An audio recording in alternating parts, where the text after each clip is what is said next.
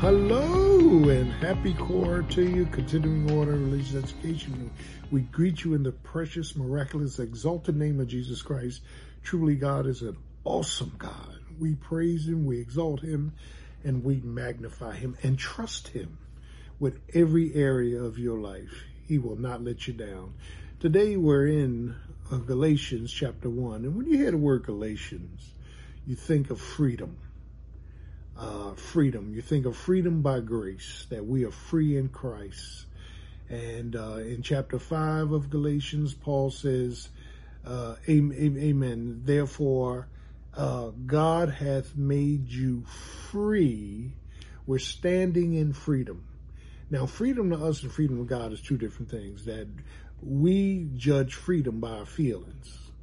God judges freedom by his function. And once we are born again, saved, blood washed, blood bought, we are free from the penalty of sin, being free from the power of sin, and one day we'll be free from the presence of sin. But in here in chapter 1, Paul says he's dealing with this word grace. God's riches, acronym, God's riches at Christ's expense. That everything we have in Christ, every inheritance, every bit of forgiveness, every bit of grace, the sealing of the Holy Spirit. When you look at Ephesians 1, everything comes by grace through Jesus Christ.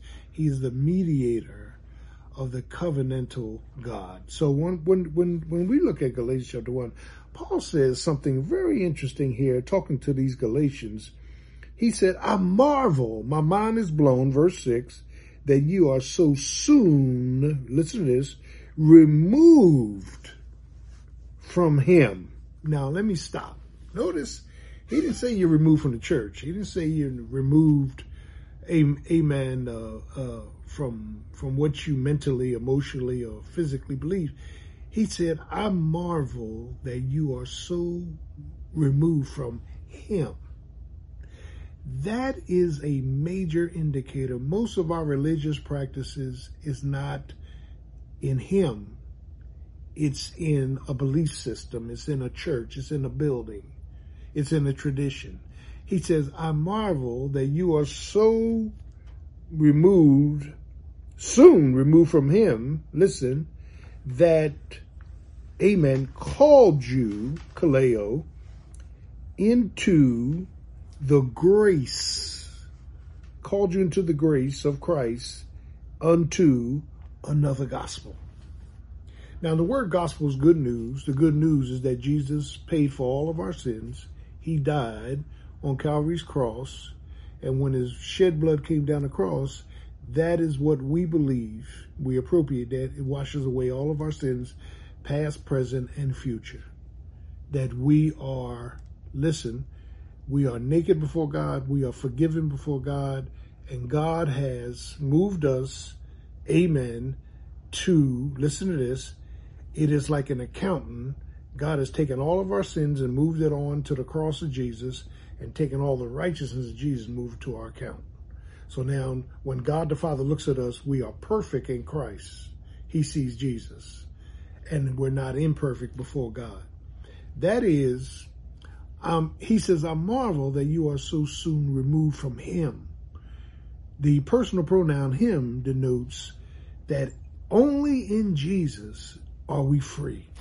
Only in Jesus, amen, are we forgiven. Only in Jesus, hallelujah, does God operate. Only in Jesus.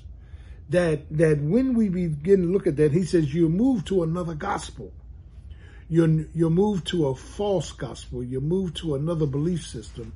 You're moved to another sustaining system, but you move from him. And there's so many people in church that started out with Jesus, but they ended up somewhere else. That's how cults are started. That's how people get, they have major misunderstandings spiritually because they have moved from the person of Christ to a whole nother position or a whole nother mythology of belief.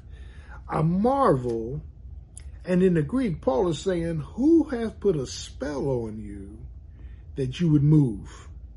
So when we look at grace, love we don't deserve, when we look at this thing called grace, and grace, listen, the grace of God, amen, stops our works for God. Grace is love we don't deserve. Grace is free.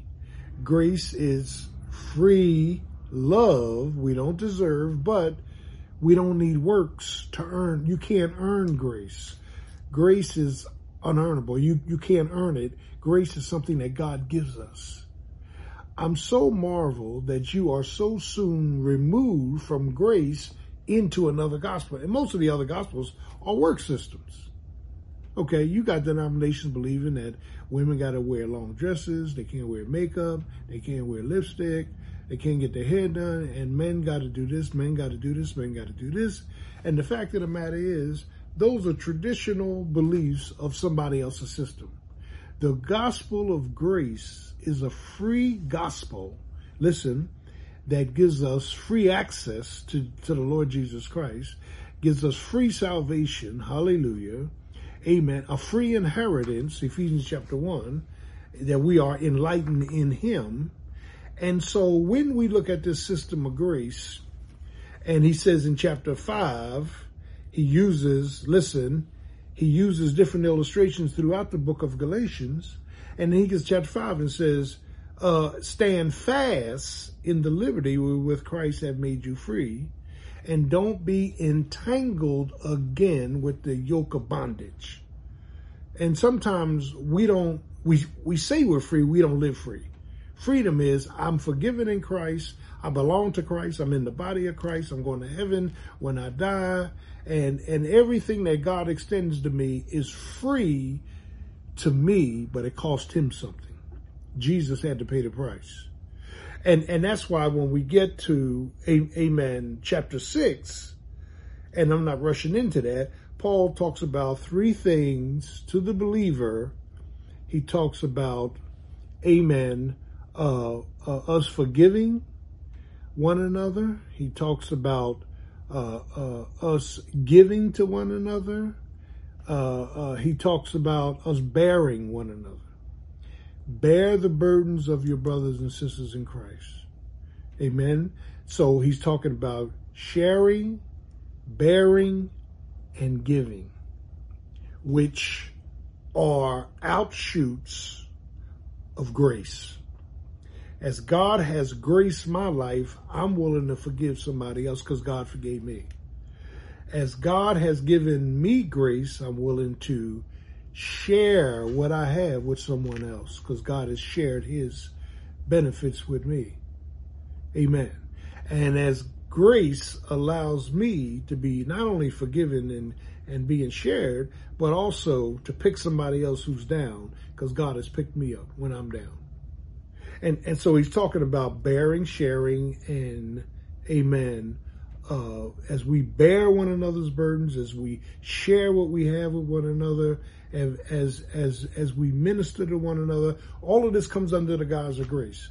So we are saved by grace, Ephesians 2:8-9, through faith, and that faith is not yours. It's a gift of God, lest any man should boast. What does that mean? I only have faith as God gives me faith. If God doesn't give me faith, I don't have faith. I didn't work faith up on my own to believe God, to believe in the invisible God. I don't have faith to be still and know that he's God. I don't have faith, amen, in myself to make things happen. God gives me the faith to believe. He gives me the faith to believe. So we're saved by grace through faith, and that faith is not yours. It's a gift of God, lest any man should boast. So when we look at this whole movement from grace, is when we are methodically and matricularly moving from God's freedom to bondage. We're moving back to bondage. When we were in the world, we lived in bondage. When we were, amen, hupping, cussing, and fussing, we were in bondage. You understand? When we lived by a work system, we was in bondage. When we tried to make things happen, we were in bondage. God said, let go and let God. We are free. The grace, I marvel that you are so soon moved away from the grace of God into another gospel. Gospel works, gospel of your own wisdom, gospel of your feelings. As we concentrate on Galatians, standing fast in the liberty which Christ have made me free, Jesus did it all. We don't have to do anything. We just got to believe it and accept it. And it'll happen. We'll have peace in our lives as we promote him and take in what he has done for us. Hallelujah. The psalmist said in Psalm 116, the psalmist said in Psalm 116 that the death of the saints is very important to God in his sight, but it also goes, what does God require of us but to take the cup of salvation? All we can do for God is take what God is offering and not ask God to take what we're offering. So this Wednesday night, what can you offer God but an obedient faith to his word? Stand in freedom. Stay away from other faiths and facilities of faith, and just trust Jesus.